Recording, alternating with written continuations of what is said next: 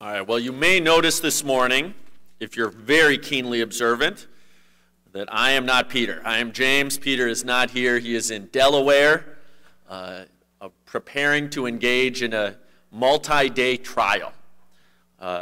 And he and I have something a little bit in common because last week I engaged in a multi-day trial, in a sense, an arbitration, 4 days. And I'll tell you, as I was telling somebody else, and as Peter will be able to attest, it's kind of amazing how exhausted you can get just sitting in a chair for a certain amount of time when you're having to concentrate that hard and trying to be thinking things out as you're going through. Trials can be exhausting. And when we come to Matthew chapter 26, and indeed when we read in Matthew chapter 27 as well, we see Jesus on trial. We see Jesus on trial first before Caiaphas, before the religious authorities of his day, the scribes, the other chief leaders of his people, and then in Matthew chapter 27, we see him on trial before the secular authorities, Pontius Pilate, with the weight of the Roman Empire behind him. And these two trials, both of them would be, I'm sure, and I would say more than likely were to many people, a terrifying experience because both of them, in their own way, had great power and great sway. My father has mentioned, I've never been involved in a case like this, but my father, as at times a criminal defense lawyer, represented people who had the weight of the United States arrayed against them. The United States v. you as defendant. Kind of a terrifying prospect. All of the resources of the United States on one side and you and your lawyer on the other. Well, what Jesus had arrayed against him, from an earthly sense, certainly was not simply the Roman Empire, the most powerful, most dominant empire perhaps to ever exist, on the one side, that as represented by Pontius Pilate, but also, and what we're going to talk about today, is that he was faced with all of the most respected, most revered, most honored people of his people. I think it's important for us to think about that as we come to this passage. Jesus, of course, we know, came to this world to die for all people. That is true. And yet, Jesus also came to this world as a Jew. And he came to this world, and he worshiped, and he was engaged in the Old Testament legal practices, for the most part, that would have defined any Jew living in his era. And therefore, as a human being, very man as well as very God, he was, in a sense, of course, we know not in an eternal sense, but in a sense, under the authority of these men, and certainly he was in a culture, in a time in which these men would have been very awe-inspiring. And we see this as potentially a very terrifying, very difficult concept to engage with. But what we also see is, I would say, a fairly unusual, from what we see in Scripture, posture taken by Jesus. We see a Jesus who seems to be acting a little bit differently than we see him at various times, and acting in a way that you would not expect if you were on trial. Now, again, let's think about the context here. Let's go a little bit further back. This time where Jesus was under arrest and was being placed on trial in the middle of the night, there were days that came before this. This was during a week in which I think it's safe to say Jesus had experienced every human emotion you could possibly have experienced yourself. He packed a lot into this week. We see in Scripture the excitement and the happiness of Palm Sunday.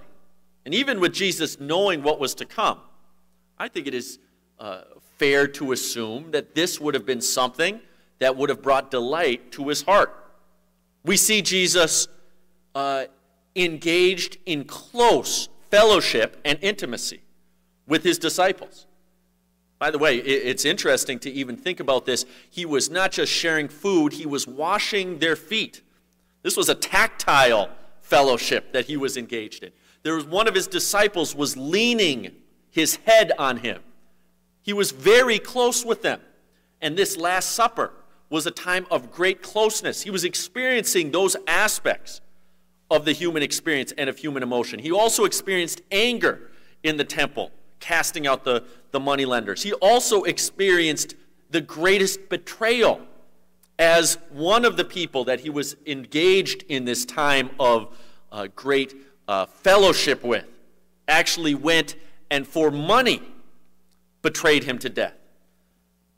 And we also see times of excitement when his disciples understood some of what he was saying in this time. And we also see disappointment as his disciples at times not only failed to understand what he was telling them, but affirmatively acted in ways that were contrary to what he was trying to teach them. And of course, the disappointment of seeing them all abandon him. All of these things have occurred in this week, and now Jesus is in front of all of these leaders of his people, and he is in front of them in the dock, as it were. He is a defendant, and he could have no illusions, even, of course, if it were possible for him to have illusions, but he could have no illusions as to what was being sought against him. This was not an attempt to get a slap on the wrist. Jesus knew that they were there to seek his life, and he was there all alone. He did not have counsel sitting next to him. He didn't have supporters.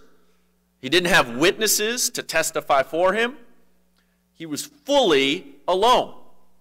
Now think about this from a human perspective, because of course, as I said, Jesus was very man.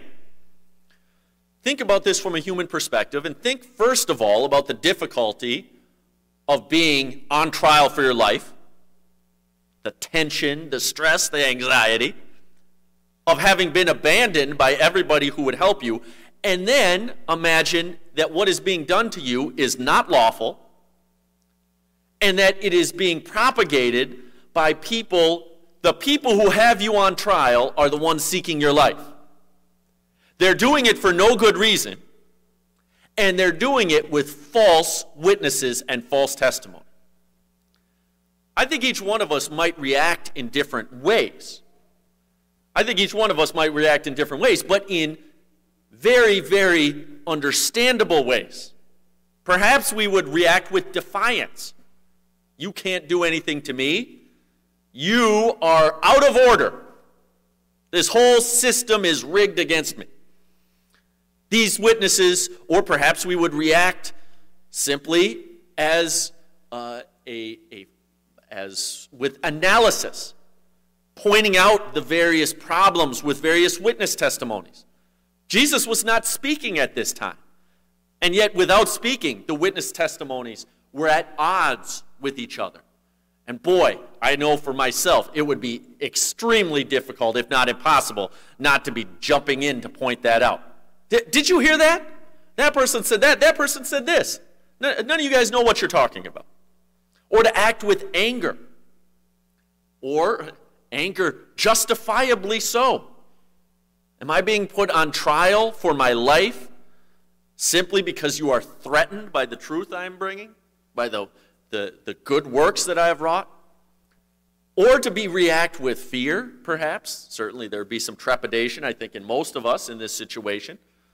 To react with a variety of different things. And yet we see Christ silent, and I think it's safe to say we see Christ at peace. And we see Christ doing it silent and at peace until he speaks. And this is what seems most, perhaps, unusual, is that Scripture makes clear that they really have no case against him. And they are flailing. I will say it's a great joy, it's happened to me a couple of times, to be on the other side of the courtroom from somebody and realize they don't have anything. Now, I've had times where almost every time you come into court and you say, I think I know what they're going to say. I think I know what they're going to argue. But I wonder if they got something new. I wonder if they have something that's going to surprise me. And sometimes you are surprised, and other times you go, well, I'm surprised by how little they have. They had nothing on Jesus. And then something surprising. The question is put to him. And you would think that strategically, Jesus would maintain what had been, quote, working for him. The question is put to him, I adjure thee by the living God that thou tell us whether thou be the Christ, the Son of God. People had been using words that in general were related to words that Jesus had said about the destruction of the temple, but using them falsely and against him in ways that were out of context and that misrepresented what he said. But at this time, Jesus chooses to speak. Seems odd. Instead of maintaining his silence, Jesus chooses to speak and says, Thou hast said, nevertheless I say unto you, hereafter shall ye see the Son of Man sitting on the right hand of power and coming in the clouds of heaven. Another surprise, it seems, because the high priest is ecstatic. He rends his clothes, but you can tell the excitement. Boy, I was getting nowhere with this. I had all these witnesses that I had lined up and suborned perjury from, and none of them were getting the job done. But then I just ask him, and finally the first thing he he says something that allows me to get the result I wanted. He hath spoken blasphemy. What further need have we of witnesses? Behold, now ye have heard his blasphemy. What think ye? They answered and said, He is guilty of death. He gets the result that he is seeking, that everybody there is seeking, and then they entertain themselves by doing what they had been hoping to do and what this trial is about. They spit in his face, they buffet him, they smite him with the palms of their hands, they mock him, saying, Prophesy unto us, thou Christ, who is he that smote thee? And we look at this, and it seems, again, a bit strange, because it is a little different than how Jesus has acted previously. Jesus is not a stranger to matching wits with the scribes and the Pharisees. He's been doing it throughout Scripture. How many times did they come and attempt to entrap Jesus? How many times did they bring lawyers to take Jesus in front of the people and get him to say something wrong? How many times did they game plan really tricky questions? And every time, Jesus didn't struggle at all. Jesus gave them the answer. Or at times, Jesus would refuse to answer. Neither do I tell you by what authority I do these things. Jesus never answered, and yet here we have an answer. We have an answer with absolutely no evidence of chagrin, no evidence of concern by him. A level answer, and an answer that gives them the rope sufficient to hang him. Seems odd. It also seems odd because we see Jesus here at absolute peace, at absolute certainty, at a time in which it was probably only bare hours at most since he was sweating drops of blood. Now, I've said, think about being in Jesus' position from a human perspective. But think about how he appeared. Think about how he appeared.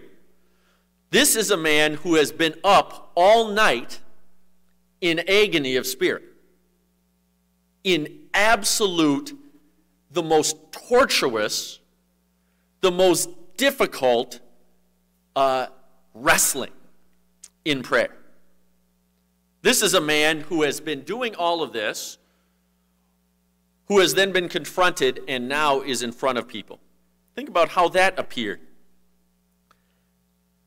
And what's more, we also see Jesus not simply in terms of how he interacted, not simply in terms of how he appeared, but what he said. We see Jesus here confronted by the law, not confronted by the Roman law, which Jesus had very little interest in talking about. Boy, they wanted to get Jesus to opine on the Roman law, and it's good for us to remember sometimes. He said, all of that is a different kingdom. I'm here to talk about God's law. But we know that Jesus, of course, as divine and as the author of the law, knew the law inside and out. But we also know that he studied the law. And we know that from when he was very young, he was somebody who was able, as if from a human perspective, to talk about the law with anybody. And yet we don't see that here. In fact, we see nothing that we would expect if from somebody in this perspective as a human being. Because all of the impulses we would have in this perspective, or in this time frame, this plight, as it were, from a human perspective, all of the impulses we would have would be in relation to the place that we found ourselves in. The danger potentially that threatened our earthly life, the anger or natural human emotions that would come from being placed unjustly in this position, and what had led up to this. That would be our tendency. Our tendency would be to defend ourselves. And I have to say, as I'm moving through this, it's important to note, if Jesus had defended himself, had spoken out in his own defense, speaking out in your own defense is not necessarily always wrong. We see the Apostle Paul acting as an advocate in his own defense at times. We see the Apostle Paul using specific provisions of the law to defend himself. It's not necessarily that it's a wrong thing. However, why do we see Jesus here not defending himself? Why do we see him not speaking up? Well, I don't think it's that difficult to see this as a different phase. We see, I think, the split, the time, the crossroads in Matthew and in the Gospels has occurred prior to this point. Now, for Caiaphas and the priests and the scribes, the turning point, the crossroads was now. This was the trial. I'll put it to you that I don't believe the trial was here. Pontius Pilate would have thought that the trial was the next day. He would have said the elders can't do anything to him. They have no power legally to do anything to him. The trial was when I was able to speak to him. Or perhaps maybe the soldiers and the executioners, they would consider it when he was on the cross. Or potentially others would think, well, the crossroads was when people came against him with swords and staves, and he did nothing to fight them off. But again, I'm going to say that I think we see a very consistent Jesus from the time of early in chapter 26 to his very death on the cross. We see Jesus completely at peace. We see Jesus completely at peace. Now, I've spoken about this before. I think one of the most meaningful things I have gotten out of Matthew chapter 25 and 26 for myself when reading it is comparing the language that Jesus uses in the Garden of Gethsemane, praying that the cup would pass from him, with the language that he uses when confronted by his enemies, when Peter takes up his sword and he says, "The cup that my Father gives me to drink, shall I not drink it?" We see that certainty. Jesus first wrestling with that. Now, I think it's important to say, I will not say wrestling in doubt. I will not say wrestling in resistance to God's word. Certainly not. We know that that is not the case. And yet, I think it is important. Sometimes we underestimate, we underappreciate the human nature of Jesus, and to our cost. We have an idea of Jesus beatific on the cross.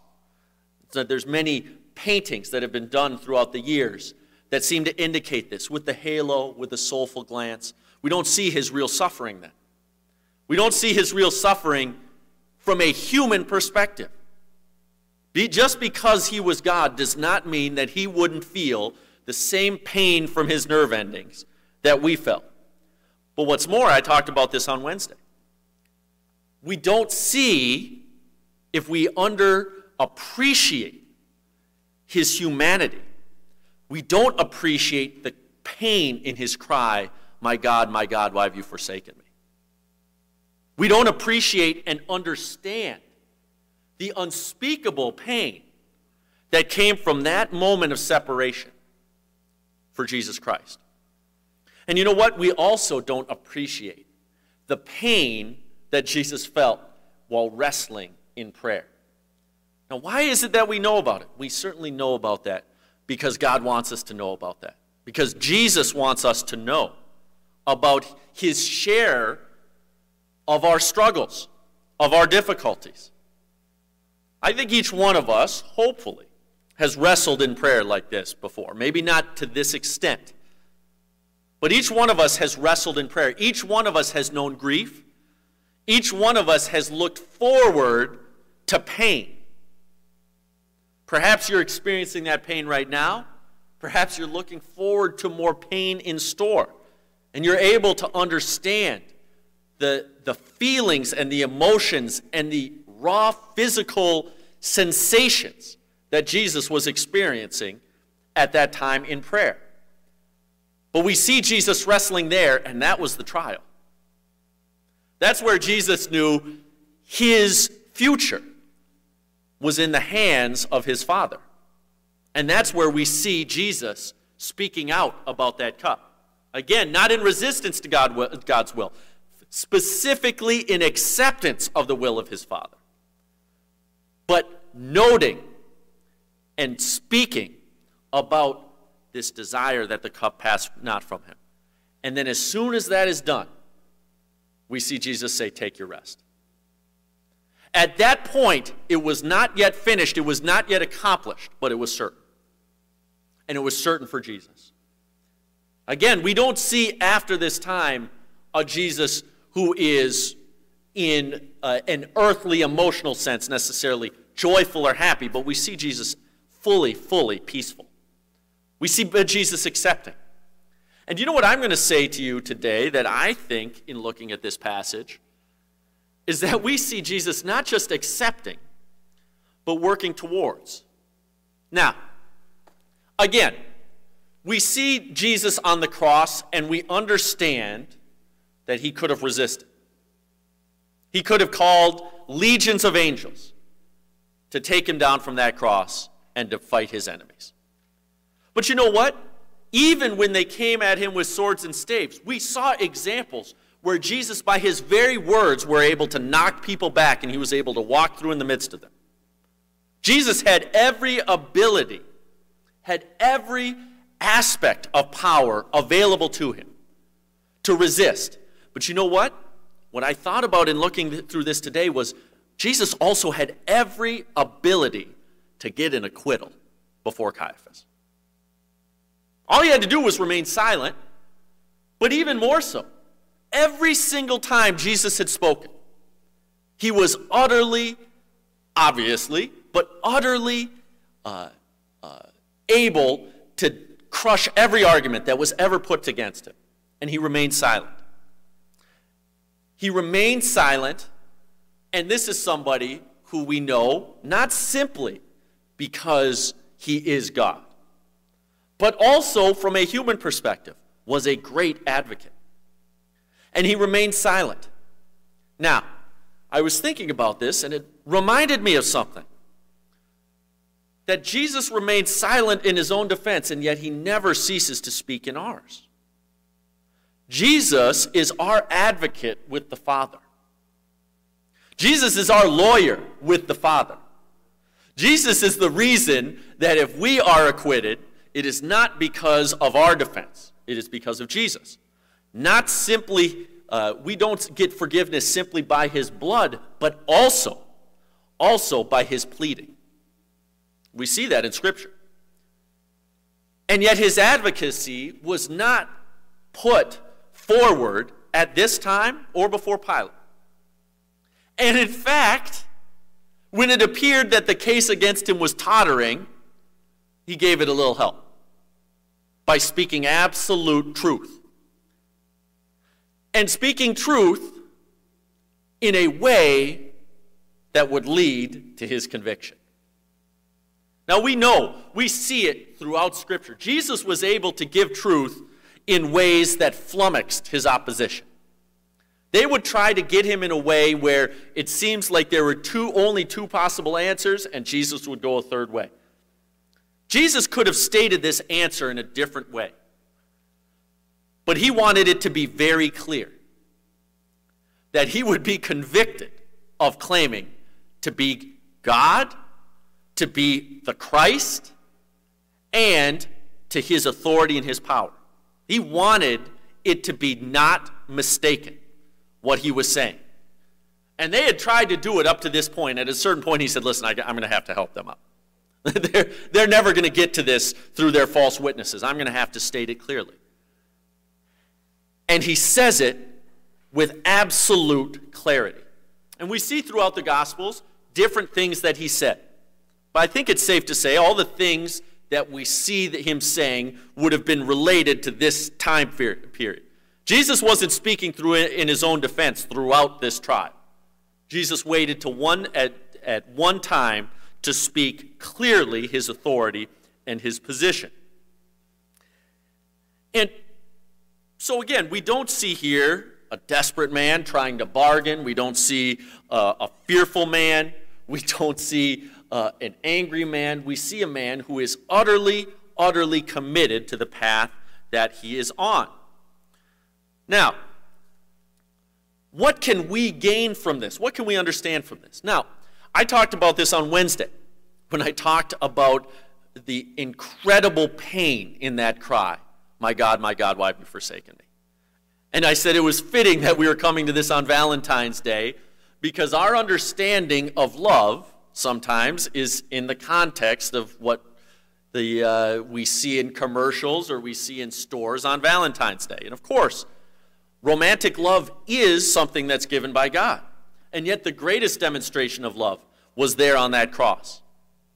Because Jesus could have stepped down from it at any time.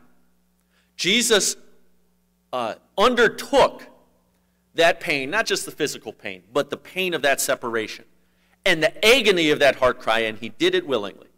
I was talking to somebody who reminded me of the song, it wasn't the nails that kept him on the cross, it was his love for us. And that's something that we need to remember.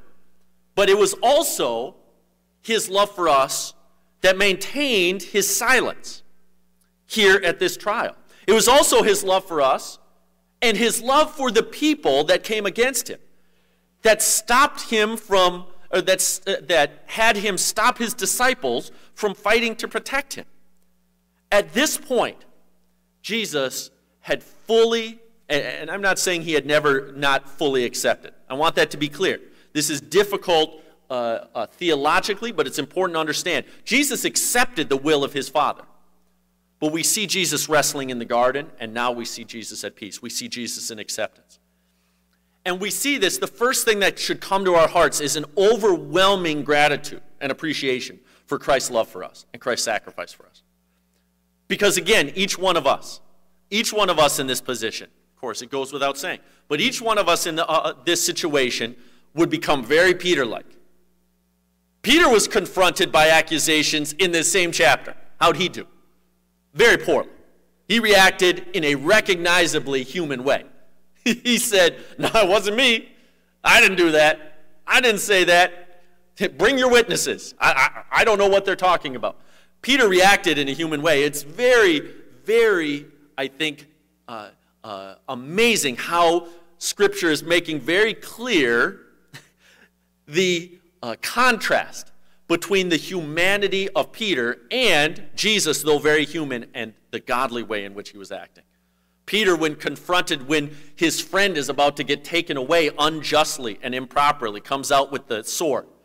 And each one of us can understand and perhaps even in sub-level have an appreciation for the courage of that moment. And Jesus' answer was no. You haven't been listening. If you had been praying with me, you would know that that sword is not the right thing. Number one, you would know that I don't need a sword. But number two, you would know if you had been praying with me and you had been struggling with me and you had been there with me, you would know that I am accepting this. Don't fight against what I am accepting.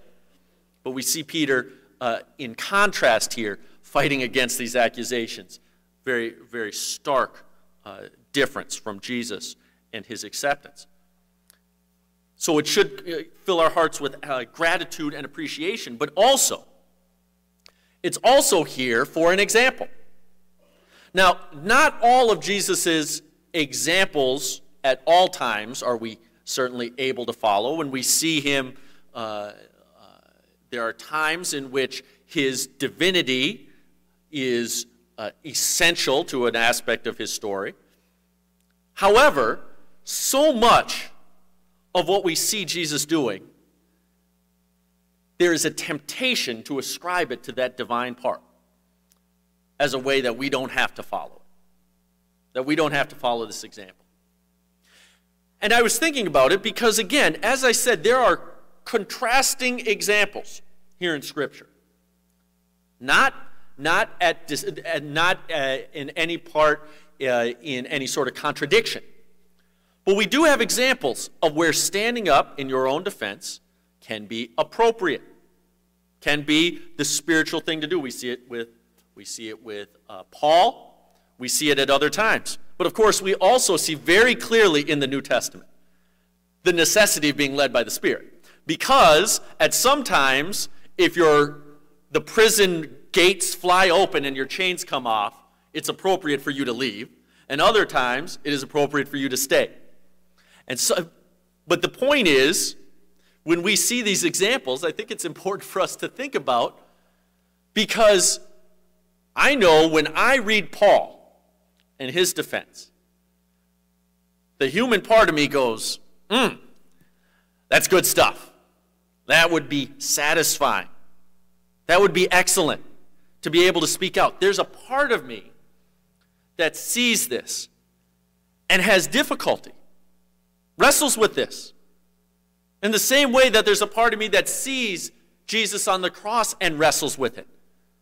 Because as a human being, what would I want to do more than anything, of course, is step down from that cross. And to understand that Jesus Christ had the temptations that we have. Okay? If we don't think that Jesus didn't have the tempter trying to whisper in his ear to step down from that cross, didn't have the tempter in his ear trying to whisper to resist what was coming to him, then I think we don't see it reflected in Scripture, the actual temptation, in the same way that we do when he was tempted out in the wilderness. But Jesus was human.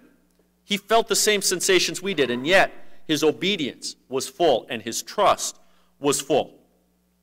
And so how do we apply this? Well, the easy and straightforward application is to apply it in times in which we are accused, or we are confronted, or we are persecuted. And there's validity to that. There is importance to that. When we are confronted or we are persecuted, especially when we are confronted or persecuted, it seems for righteousness' sake, we need to evaluate how we react. Because for myself, and I would say for many Christians, the easier response is to maybe pick up the sword.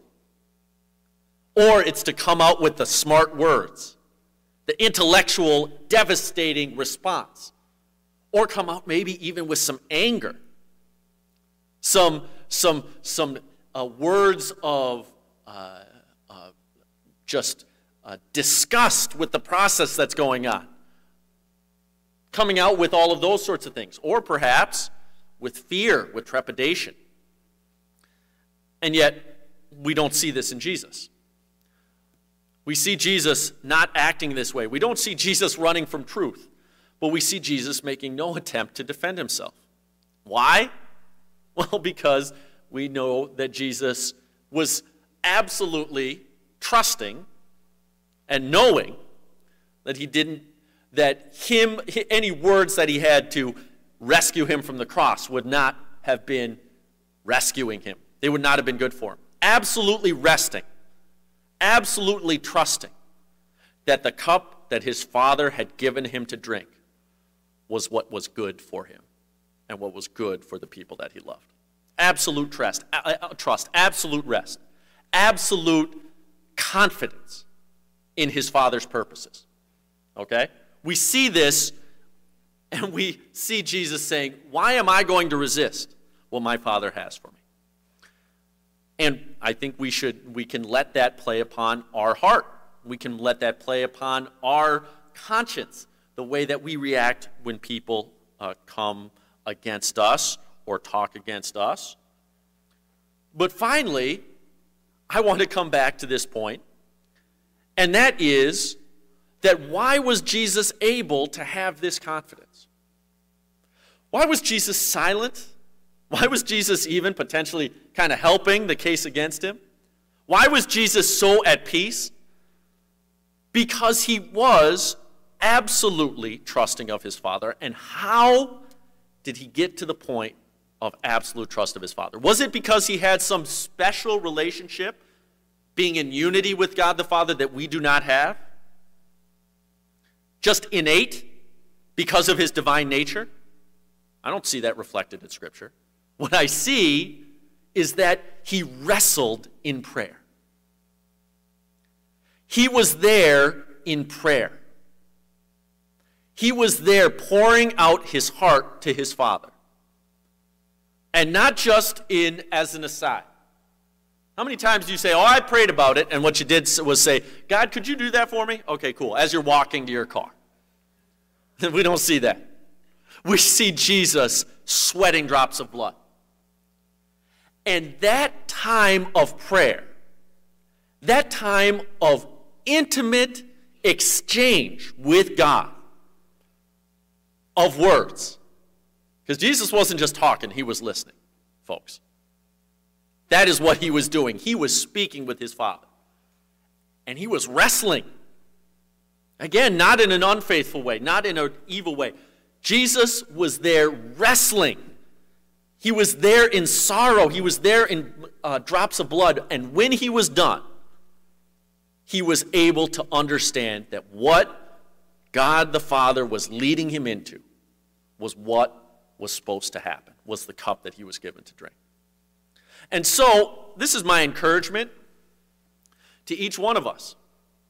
Not simply in times where perhaps we're confronted for righteousness' sake, although certainly it has, there are many things to be drawn, especially as we live in a world that culturally and perhaps someday in other ways as well will deride and persecute us for our trust in Jesus Christ. There is an application to be made there. But let's just take it to a more basic step. If we are struggling with difficulty and sorrow and pain and stress and betrayal and loss and imminent trials and tribulations, well, you can take heart because Jesus did as well. And if we are struggling and we are in pain, then we need to look, as Jesus did, in prayer to the one who has the power to rescue us from that situation. That's where Jesus went. Now, by the way, again, Jesus didn't have to do that. Jesus could have taken care of this himself. He, as submission to God, and him as possession of that human frame that he took on for us, he went to the one who had the power. He went to God the Father. And he expressed himself in prayer. He wrestled in prayer. He poured out his troubles to God. He poured out his heart to God.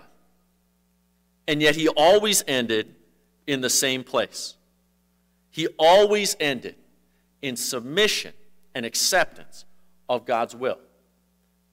Now, I've said this before. How can we possibly know God's will if we don't go to him in prayer?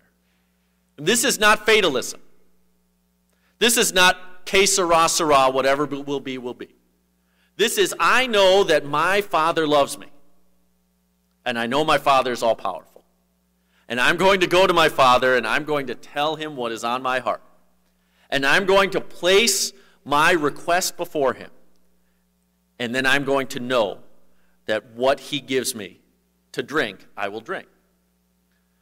And that's the encouragement I have for each one of us.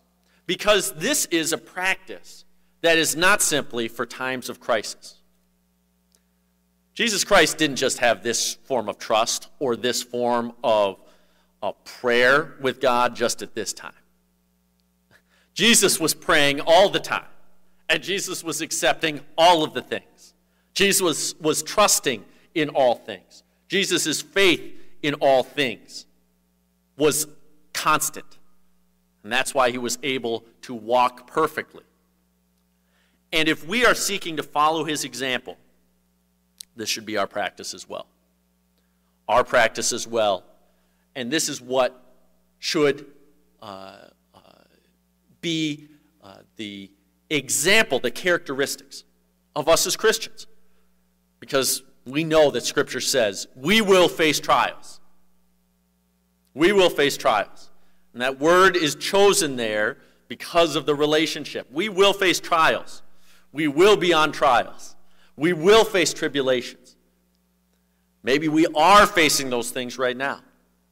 And the question is, are we going to seek to follow Jesus' example, draw nigh to God, to trust in what he gives us, or are we going to follow more like Peter's example? Act in our own hasty judgment, act in our own self-defense, act in our own impulses, act in a way that is not set forth before us by God. So I pray and will pray that is true for me, that is true for each one of us, that we will follow Christ's example here on trial with utter confidence, utter trust, utter submission to God's will, and utter fearlessness of anything that man can do to us. All right, let's close with prayer.